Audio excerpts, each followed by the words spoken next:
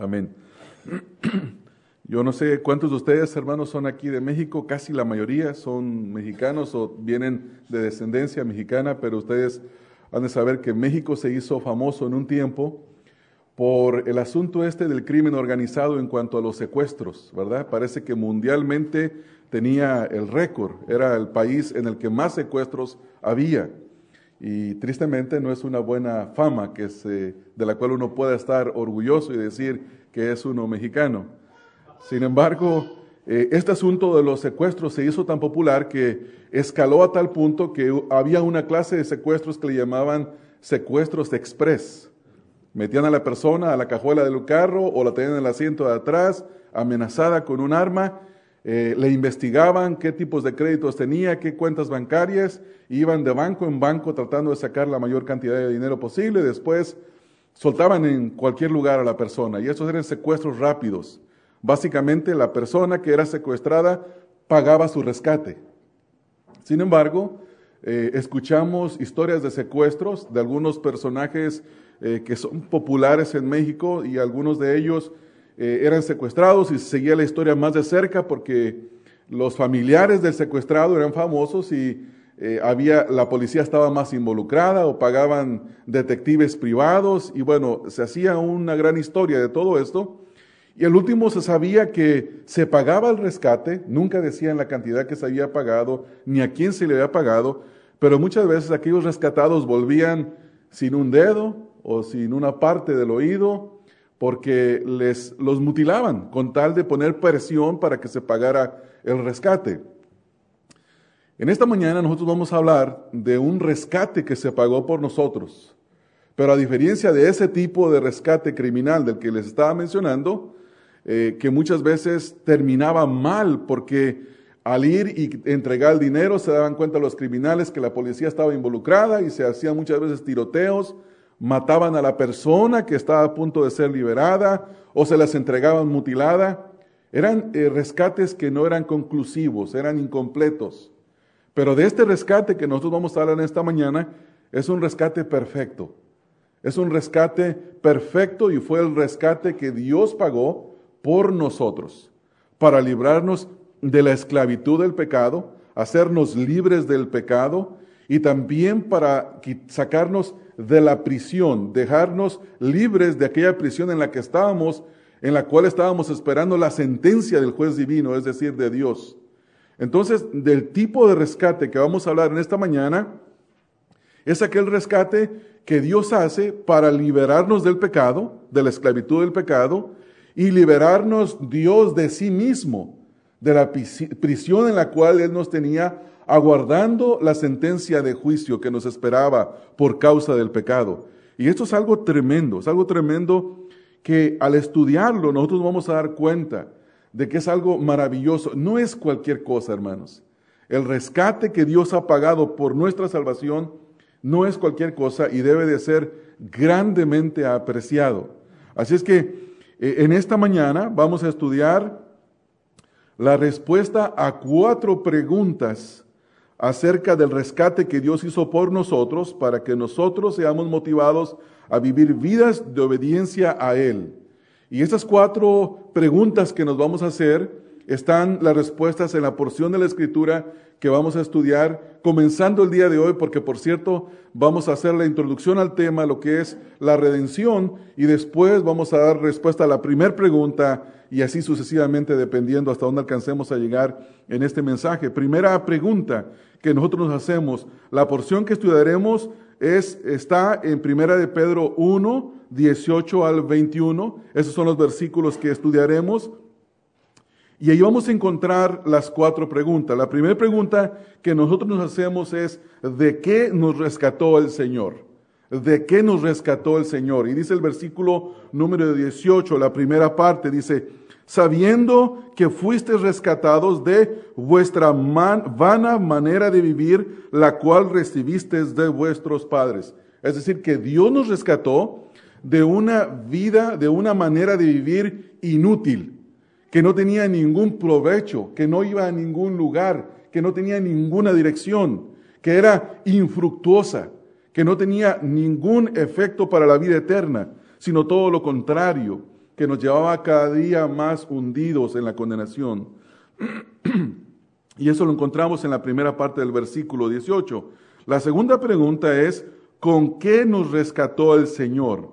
Y la respuesta está en la segunda parte del versículo 18 a la primera del versículo 19. Note lo que dice la segunda parte del versículo 18. Dice, no con cosas corruptibles como oro o plata, sino con la sangre preciosa de Cristo.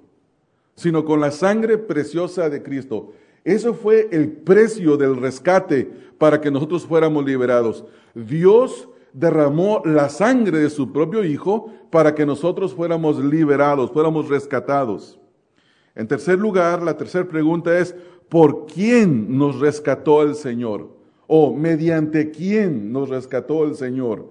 Y está en los versículos 19 al 20. Noten la segunda parte del versículo 19, donde dice el versículo 19, como de un cordero sin mancha y sin contaminación, ya destinado desde antes de la fundación del mundo, pero manifestado en los postreros tiempos por amor de vosotros.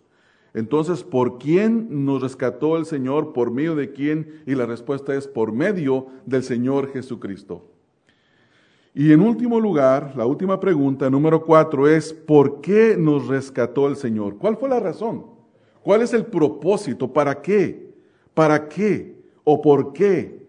¿Con qué propósito nos rescató el Señor? Versículo 21 dice, y mediante el cual creéis en Dios, quien le resucitó de los muertos y le ha dado gloria, y escuche esto, para que vuestra fe y esperanza sean en Dios. Es decir, para que nosotros pongamos nuestra fe y nuestra esperanza en Dios.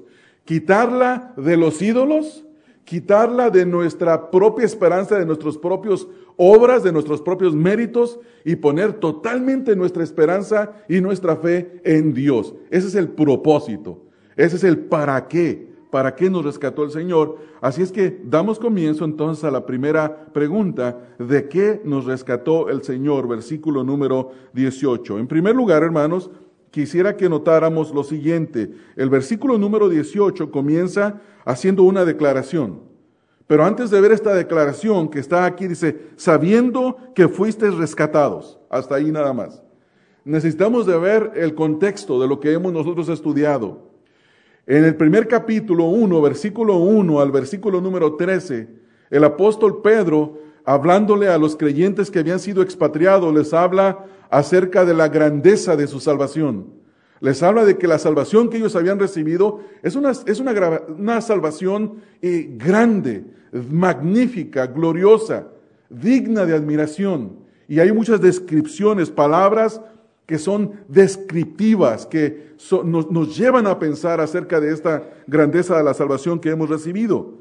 Luego, después, en el versículo número 13 al versículo número 17, nosotros encontramos un llamamiento a vivir vidas santas. Es decir, si ya nos salvó el Señor, por tanto, dice el versículo 13, por tanto, ahora hay que vivir de una forma distinta.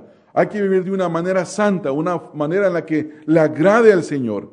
Entonces, Pedro nos lleva de las cuestiones de la obra de Dios, de la salvación en nuestras vidas, hacia las cuestiones prácticas, lo que ahora debemos de hacer nosotros por haber sido salvados. Estuvimos viendo que debíamos de ceñir los lomos de nuestro entendimiento, de ser sobrios, de esperar en la gracia del Señor Jesucristo, de ser obedientes, de santificarnos, de ser santos porque Él es santo. Y vimos todas estas razones hasta que llegamos al versículo número 17. En el versículo 17 ahora Pedro está diciendo a los creyentes, les dice, ahora ustedes invocan a Dios como a Padre. Y uno puede hacerlo porque ya ha venido al conocimiento del Señor Jesucristo y ha venido a ser hecho hijo de Dios. Dice, si invocáis por Padre a aquel que sin acepción de personas juzga según la obra de cada uno, ¿cuál es la conclusión? Dice, conducíos en temor todo el tiempo de vuestra peregrinación. Ese es un mandato. El mandato es caminar, vivir, tener una conducta temerosa a Dios en toda nuestra vida. todo el tiempo que vivamos, vivir teniendo un temor reverente hacia Dios como nuestro Padre. Si bien no es un temor que esperamos que posiblemente Dios nos condena porque no estamos viviendo como Él quiere, no estamos hablando de eso. Ninguna condenación hay para los que están en Cristo Jesús, dice la Escritura. Entonces, estamos hablando de un temor de un Padre que nos puede disciplinar. Si nosotros somos por hijos de Dios, la Escritura dice que al que Dios toma por hijo, le azota y le disciplina.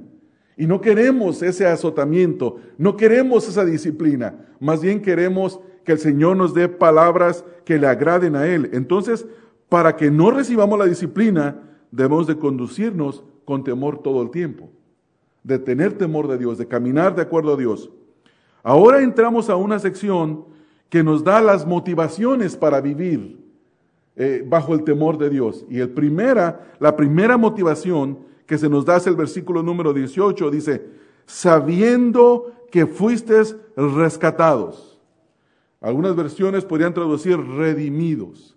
Esta palabra rescatado es ser puesto en libertad.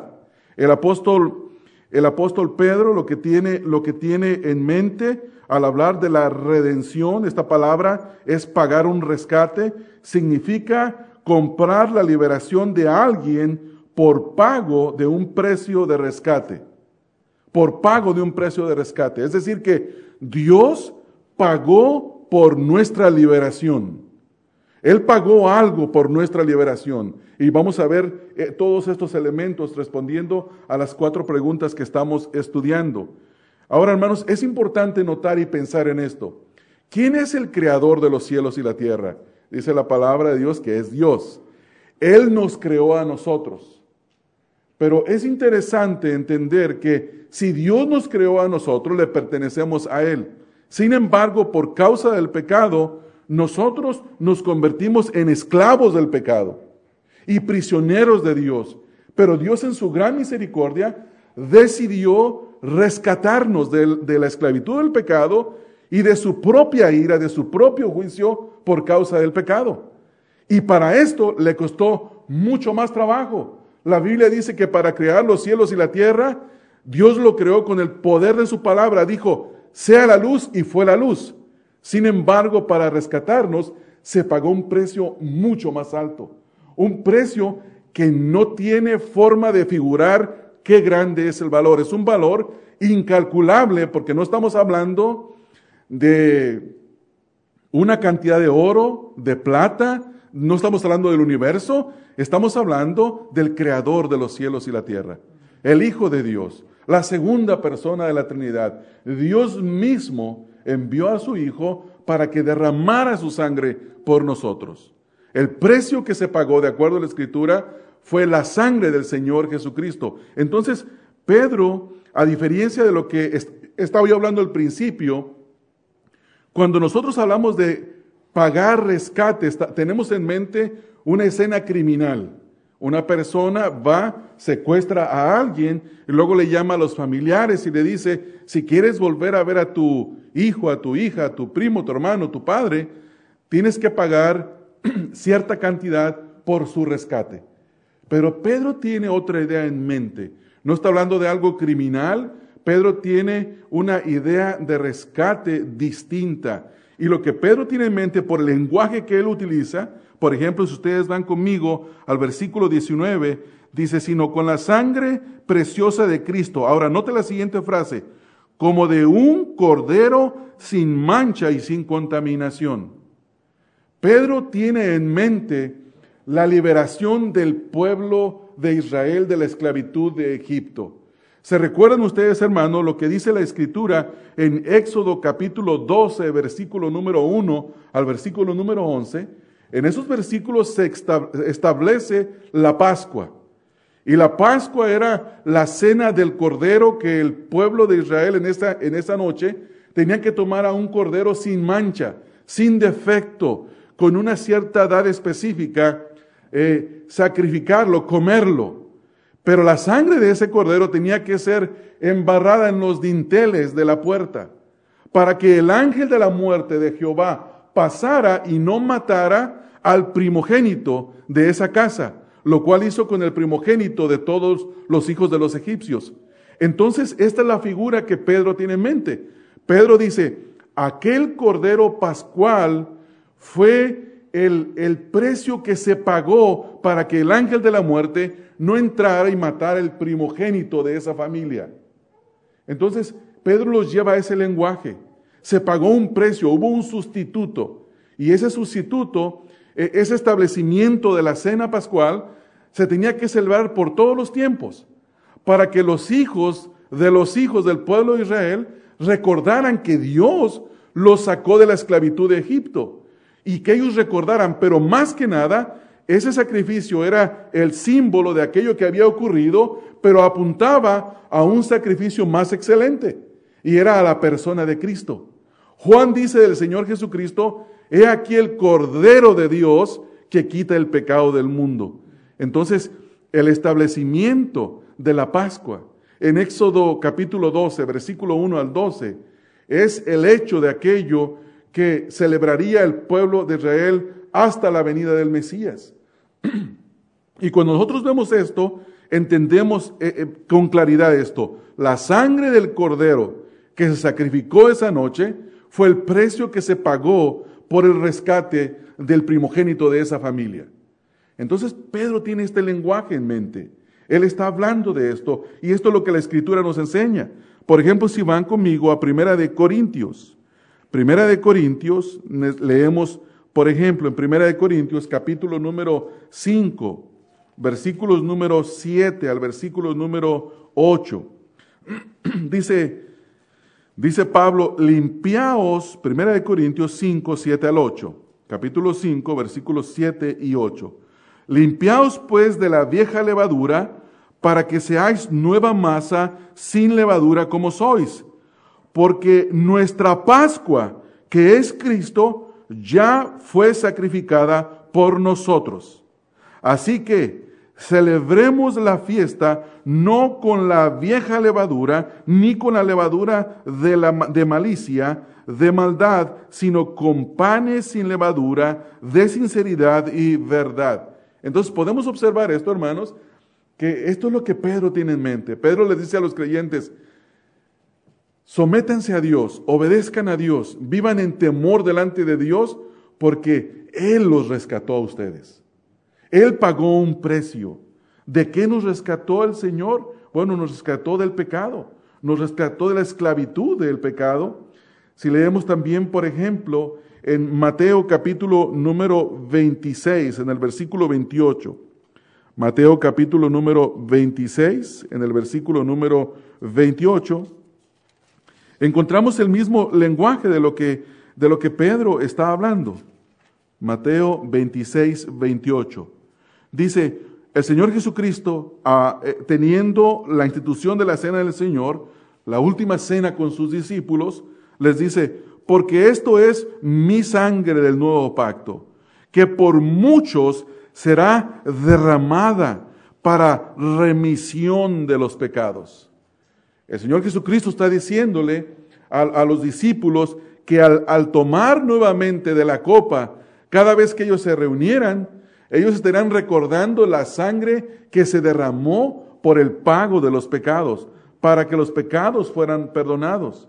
En Juan capítulo 1, versículo que ya mencioné, Juan capítulo 1, versículo número 29, Juan dice, el Señor Jesucristo, el siguiente día vio Juan a Jesús que venía a él y dijo, he aquí el Cordero de Dios que quita el pecado del mundo. Es decir, que es el Señor Jesucristo, el Cordero, aquella imagen, aquella figura que tenían los israelitas a celebrar la Pascua, recordaba el Cordero sacrificado por el primogénito de la familia y recordaba también, hermanos, la venida del Mesías, este Cordero más excelente, el Señor Jesucristo.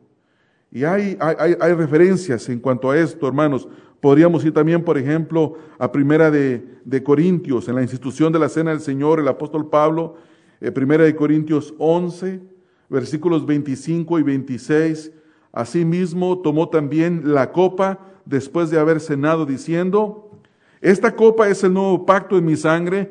Haced esto todas las veces que la bebieres en memoria de mí. Así pues, todas las veces que comieres este pan y bebieres esta copa, la muerte del Señor anunciáis hasta que Él venga. Una referencia al precio que se pagó por nuestro rescate.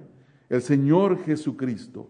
El Señor Jesucristo. Y podríamos tomar mucho tiempo aquí hablando de algunas referencias que tienen que ver con esto, pero queremos avanzar. Por más gloriosa que fue la liberación de la esclavitud de Egipto, la liberación que Dios hizo a su pueblo, nunca se comparará con la liberación que Dios ha pagado por nosotros. En esa liberación se sacrificó un cordero, un animalito, que simplemente estaba siendo la figura de aquel cordero de Dios que Dios mismo habría de proveer, habría de enviar y habría de sacrificar para justificar nuestros pecados, para que nosotros pudiéramos ser hechos justicia de Dios en Él. Entonces Pedro apunta a una redención superior, hermanos. Y esto es lo que Pedro tiene aquí, volviendo al lenguaje que estamos hablando en 1 de Pedro 1:18. Sabiendo que fuisteis rescatados. Esto fuimos nosotros rescatados. La pregunta que nos hacemos ahora es, ¿de qué nos rescató el Señor? ¿De qué nos rescató el Señor? ¿En qué condición nos encontrábamos? ¿Qué es lo que estaba pasando con nuestras vidas? Y Dios nos rescató de una forma de vivir inútil, la cual heredamos de nuestros padres, dice el versículo que estamos viendo ahí. Note lo que dice el versículo, sabiendo que fuisteis rescatados de vuestra vana manera de vivir, la cual recibiste de vuestros padres. Esta última frase, la cual recibiste de vuestros padres, tiene la idea de que todo mundo vive de una forma vana si no está en el Señor Jesucristo. Todo mundo necesita de ser rescatado. La Biblia dice que nosotros éramos esclavos del pecado y de la ira de Dios, y que solamente Jesucristo nos liberó de esa ira. Vamos a ver algunas referencias para entender este punto. En Romanos, por ejemplo, Romanos capítulo número 6. Estos versículos muestran en la condición que usted y yo estábamos antes. Romanos capítulo número 6, en el versículo número 6, dice, sabiendo esto, que nuestro viejo hombre fue crucificado juntamente con él, para que el cuerpo del pecado sea destruido, a fin de que no sirvamos más al pecado. Versículos 17 y 18 ahora, ahí mismo. Pero gracias a Dios, que aunque erais esclavos del pecado, note lo siguiente. Pablo dice que nosotros éramos esclavos del pecado. Usted sabe, hermano, que un esclavo no tiene libertad para hacer lo que él o ella quieren hacer. ¿No es así? Y hoy en día encontramos a mucha gente que dice, yo soy libre de hacer lo que yo quiera. Eso no es cierto. Tú eres, si no estás en Cristo, eres un esclavo del pecado. En una ocasión estaba un predicador hablando de este punto y un joven allá atrás le grita, hey predicador, yo soy libre de hacer lo que yo quiera. Y el predicador le responde, dice, ¿puedes dejar de pecar? A lo cual el joven no respondió, se entristeció. ¿Qué es lo que pasa ahí? No puede porque es esclavo del pecado y él no se puede autoliberar. Por eso el ser humano no se puede autorregenerar, no puede cambiar, por más resoluciones que buenas que haya hecho en este diciembre del 2015 y que se juró y que se prometió y que cada una de las uvas que se comió con las 12 campanadas era una resolución nueva, porque hay gente que dice eso, cada uva representa uno de los meses del año, es bueno hacer una resolución por cada mes, una uva representa mis resoluciones. Hermanos, no nos podemos autorregenerar, no podemos cambiar por nosotros mismos. ¿Por qué? Porque somos sin Cristo, o éramos nosotros esclavos del pecado. Nota lo que dice el versículo. Pero gracias a Dios, que aunque erais esclavos del pecado, habéis obedecido de corazón aquella forma de doctrina a la cual fuisteis entregados, y libertados del pecado, viniste a ser siervos de la justicia. Dios nos libertó. Dios pagó el rescate. De eso nos libertó el Señor. Gálatas capítulo número 3, en el versículo número 13. Gálatas 3:13. Note lo que dice el versículo número 13. Cristo nos redimió. Es la misma palabra. Nos rescató. Cristo nos rescató, nos redimió de la maldición de la ley. Hecho por nosotros maldición, porque está escrito: maldito todo aquel que es colgado de un madero.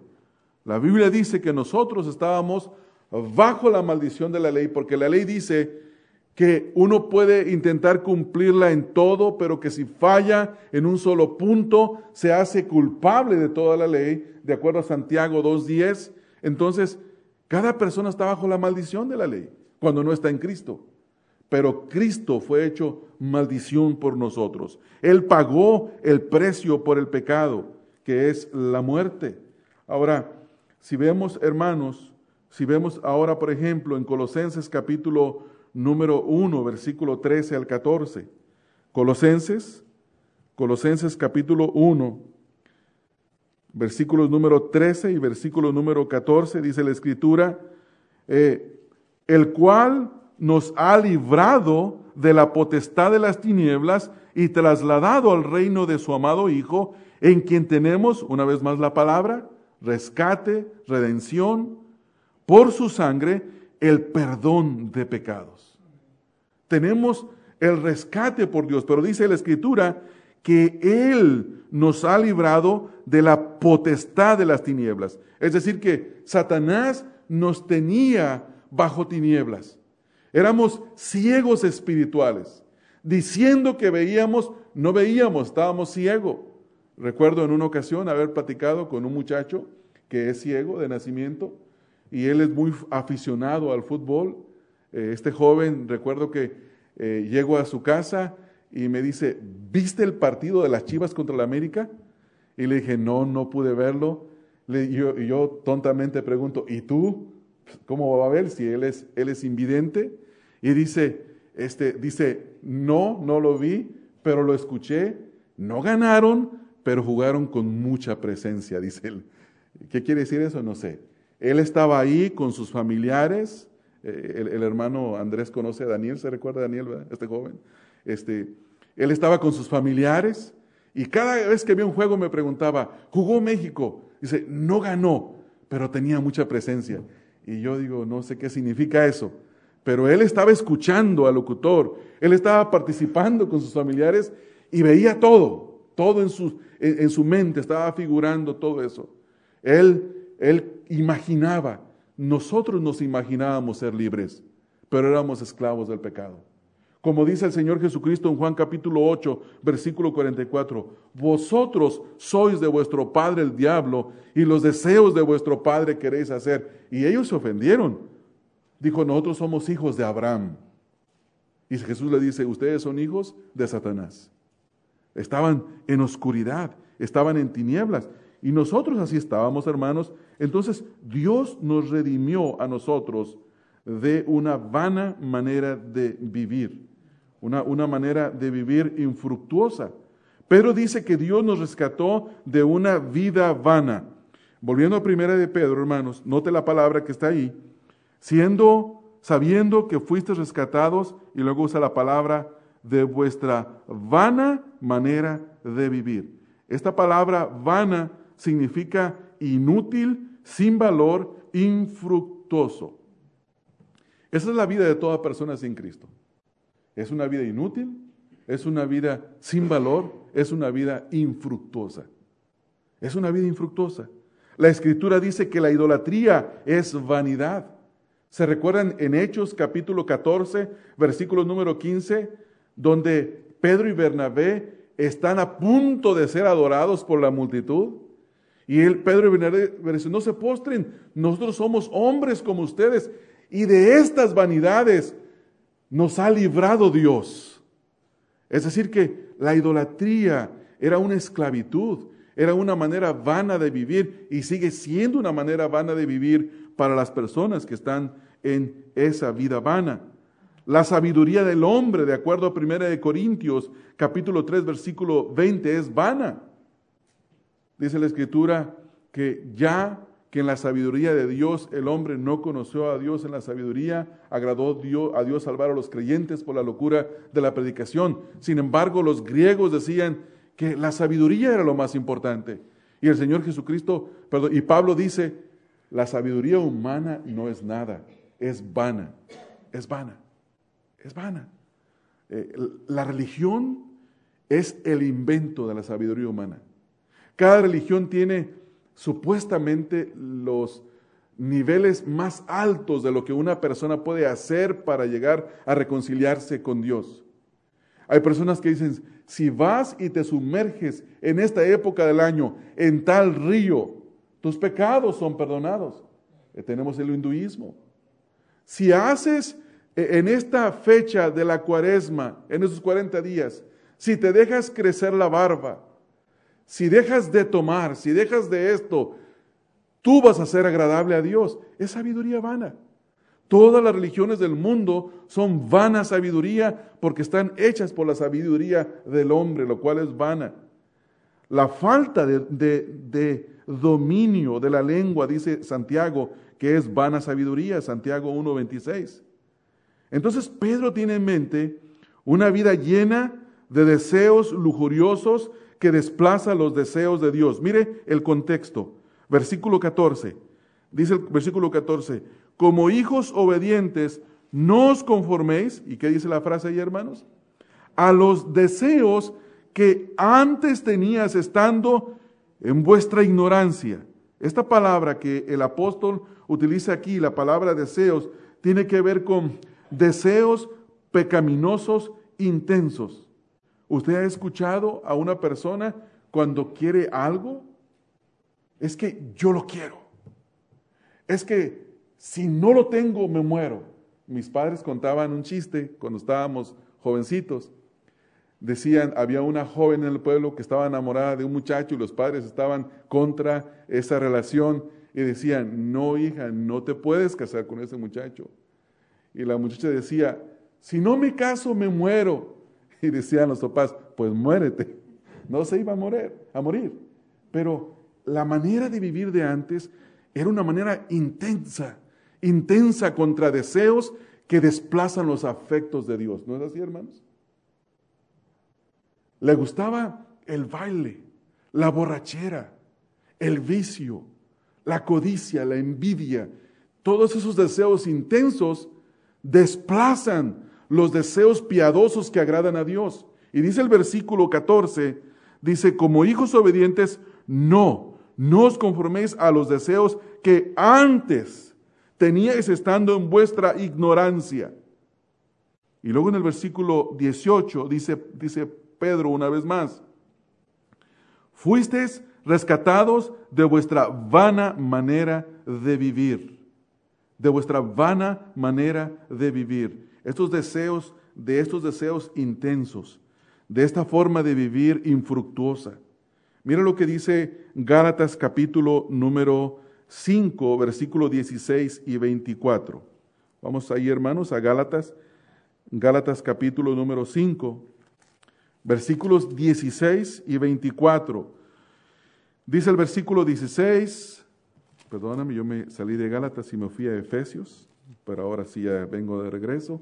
Versículo 16, digo pues, andad en el Espíritu y no satisfagáis los deseos de la carne. Estos mismos deseos, no satisfagáis los deseos de la carne. Versículo 24 dice, pero los que son de Cristo han crucificado la carne con sus pasiones y deseos. Ahora, la pregunta es la siguiente. Como cristianos, como creyentes, como hijos de Dios, ¿luchamos contra esos deseos? Y la respuesta es sí. ¿Y qué tenemos que hacer con ellos, hermanos? Aquí está la respuesta en el versículo. Hay que crucificarlos. Hay que matarlos. ¿Cómo se hace morir el deseo de la carne? No proveyendo para la carne. No proveyendo para la carne. Es una resolución que se hace en el corazón con el propósito de obedecer a Dios, pero también se lleva a cabo en la práctica. No entro a los lugares que me producían la tentación. Aparto mis ojos, mis oídos, mis pasos de todo aquello que alimenta esos deseos. Y cuando en la solitud de mi corazón tengo esos deseos, voy y llevo cautivos esos pensamientos a la obediencia a Cristo. Eso es lo que la Escritura nos manda. Es una lucha. Y hermanos, no es fácil. Cuesta. Pero tenemos que luchar contra esas cosas.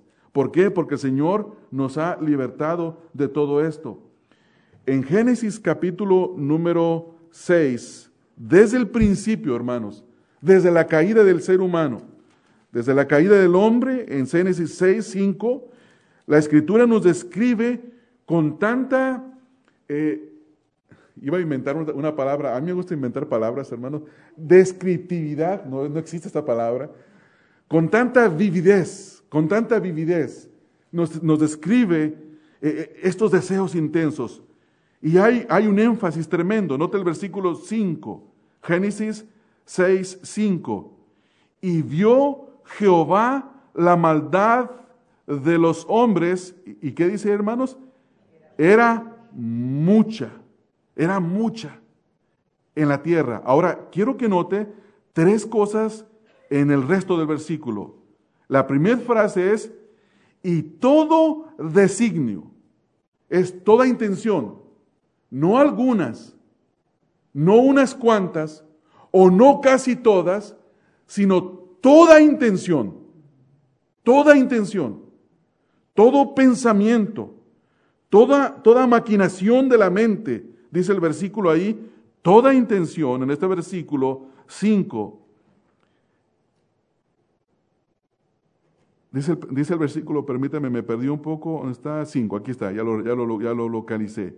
Y todo designio de los pensamientos del corazón, dice, y todo designio de los, ¿qué, hermanos? De los pensamientos del corazón de ellos, ahora note lo que dice, era de continuo, hermanos. Entonces, todo pensamiento es de continuo. ¿Y qué dice la última frase? Solamente hacer mal. Esto es lo que los teólogos llaman la depravación total del hombre. Eso es lo que es su bebito recién nacido. Eso es lo que es el bebé en el vientre de la madre. Es un bebé que nace, todavía no ha practicado el pecado, pero tiene toda la capacidad para hacer cualquier clase de pecado. Sin embargo, la gracia de Dios le restringe a través de los padres, a través de las autoridades, a través de todas estas cosas, pero necesita la regeneración. Necesita que Dios le rescate. Pero este versículo, si usted lo observa, es tremendo, es todo designio, era de continuo, solamente. Todo, continuo, solamente. ¿Qué era, hermanos? Hacer el mal. Ese es el ser humano. Y de eso nos rescató el Señor a nosotros. De eso le rescató el Señor a usted. Entonces, después de decirnos de qué nos ha rescatado el Señor, ahora nos dice que esta vida era vana y nosotros la hemos heredado de nuestros padres. Toda la falsa religión y toda la manera de vivir es heredada. ¿No es así, hermanos? ¿Por qué nació usted siendo católico? Porque lo heredó. ¿O por qué, dice, entre comillas, por qué nació siendo ateo? Porque sus padres no le enseñaron que existía Dios, aunque no ocupa que le enseñen. El corazón mismo sabe, Dios mismo le deja saber a la persona. ¿Por qué nació siendo budista? Porque los padres se lo heredaron. Todo esto lo heredamos nosotros. Es lo que dice Pedro en el versículo 18. Nótelo otra vez. Sabiendo que fuisteis rescatados de vuestra vana manera de vivir, la cual recibisteis de vuestros padres. ¿Qué debemos de hacer ahora, hermanos? Si hemos sido rescatados del pecado y de la ira de Dios. Pero antes de ver esto, quisiera ver lo que la Escritura nos dice acerca de esta herencia que nosotros recibimos. Vamos a Isaías capítulo número 29.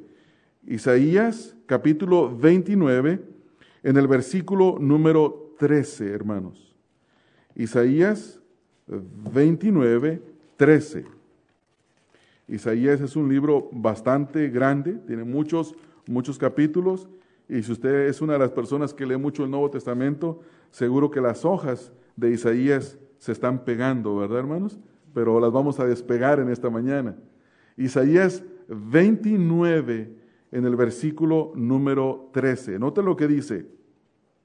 Dice pues el Señor, porque este pueblo se acerca a mí con su boca y con sus labios me honra, pero su corazón está lejos de mí y su temor no es más que un mandamiento de hombres que les ha sido enseñado.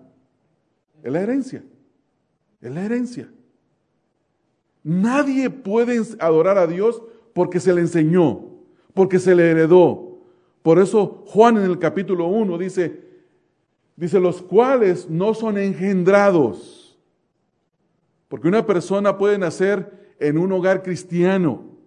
Su padre o su madre, no, voy a decir su padre y su madre pueden ser pastor, no, la mamá no puede ser pastora. Su padre puede ser el pastor, pero eso no quiere decir que él o ella sean cristianos.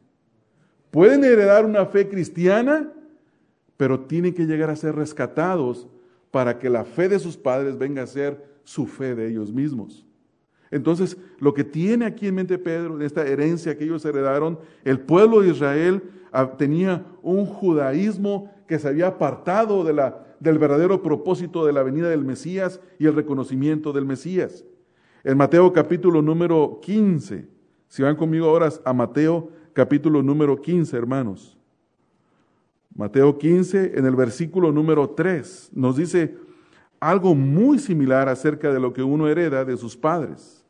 Mateo 15, en el versículo número 3. Note lo que dice. Respondiendo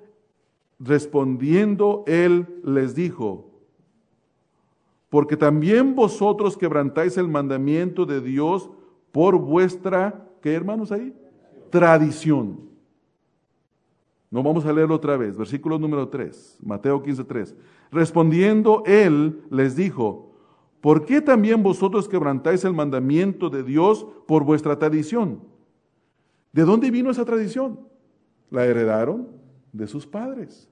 La habían heredado de sus padres. Gálatas capítulo número 1, en el versículo número 14. También encontramos la misma idea en Gálatas 1:14.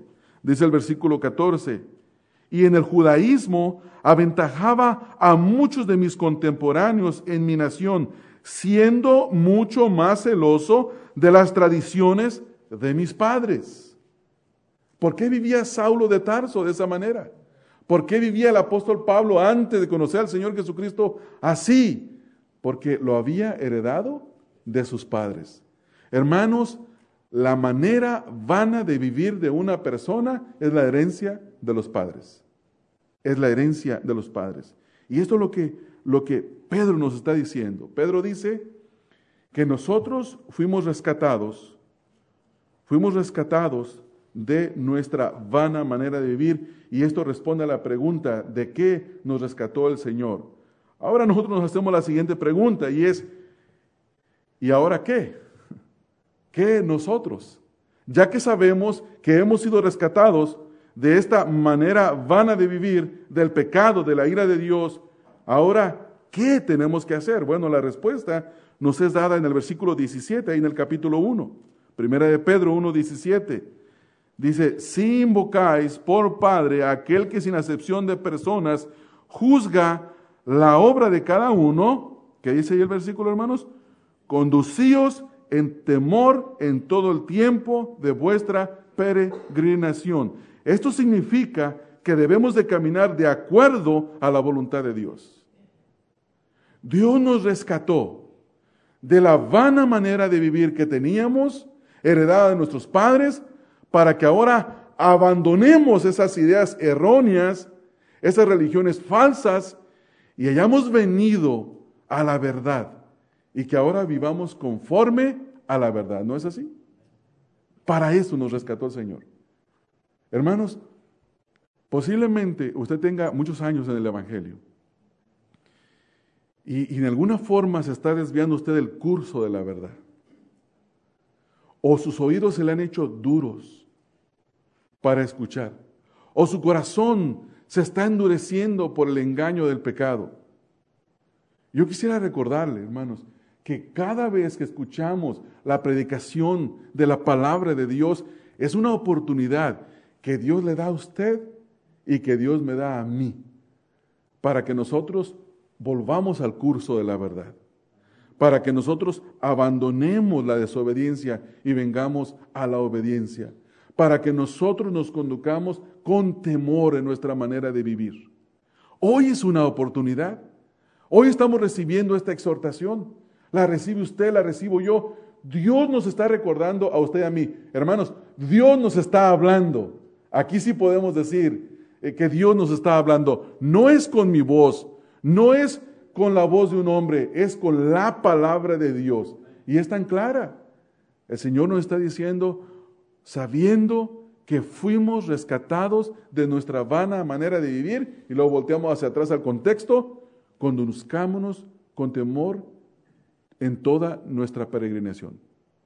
Todo tiempo, tengamos temor de Dios. Temor de Dios significa vivir de acuerdo a la voluntad de Dios.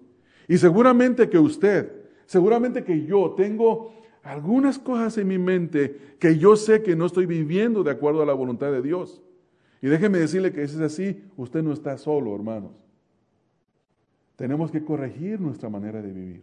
Hay cosas que tienen que ser corregidas hoy y usted las tiene en mente. Y es tiempo de pedir perdón al Señor. Es tiempo de volverse al Señor y pedir perdón por esas cosas que no está agradando al Señor. Y lo más tremendo de todo es que dice la Escritura que si confesamos nuestros pecados, Él es fiel y justo para perdonar nuestros pecados y limpiarnos de toda maldad. Hermanos, ¿hay algo más fácil que eso? No, eso es fácil. En un sentido es fácil. En un sentido es fácil, no porque sea simple, sino porque es la gracia extendida de la misericordia de Dios. Dios no es duro ni arrogante para que nosotros vayamos a Él y Dios nos diga, pues déjame pensarlo. Déjame pensar si te perdono. No, hermanos, Dios no es como nosotros. Dios no es como nosotros. Él es muy misericordioso. Y en esta mañana le llama a usted, me llama a mí, que vengamos a la mesa del Señor. Y que vengamos pensando en que Él nos rescató de la vana manera de vivir, como andábamos viviendo antes, para que vivamos con temor delante de Él. Eso es el llamado en esta mañana. Segunda de Corintios, capítulo 1, del versículo número 12, el apóstol Pablo tiene esto en mente. Pablo, hablando de su manera de vivir, mire lo que dice. Segunda de Corintios 1, 12. Porque nuestra gloria es esta, el testimonio de nuestra conciencia, que con sencillez y sinceridad de Dios, no con sabiduría humana, sino con la gracia de Dios, escucha esto, última frase, nos hemos conducido en el mundo.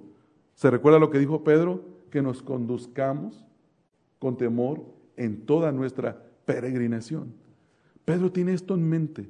Debemos de aprender del apóstol Pablo en esta mañana esto, conducirnos con temor delante del Señor en toda nuestra peregrinación.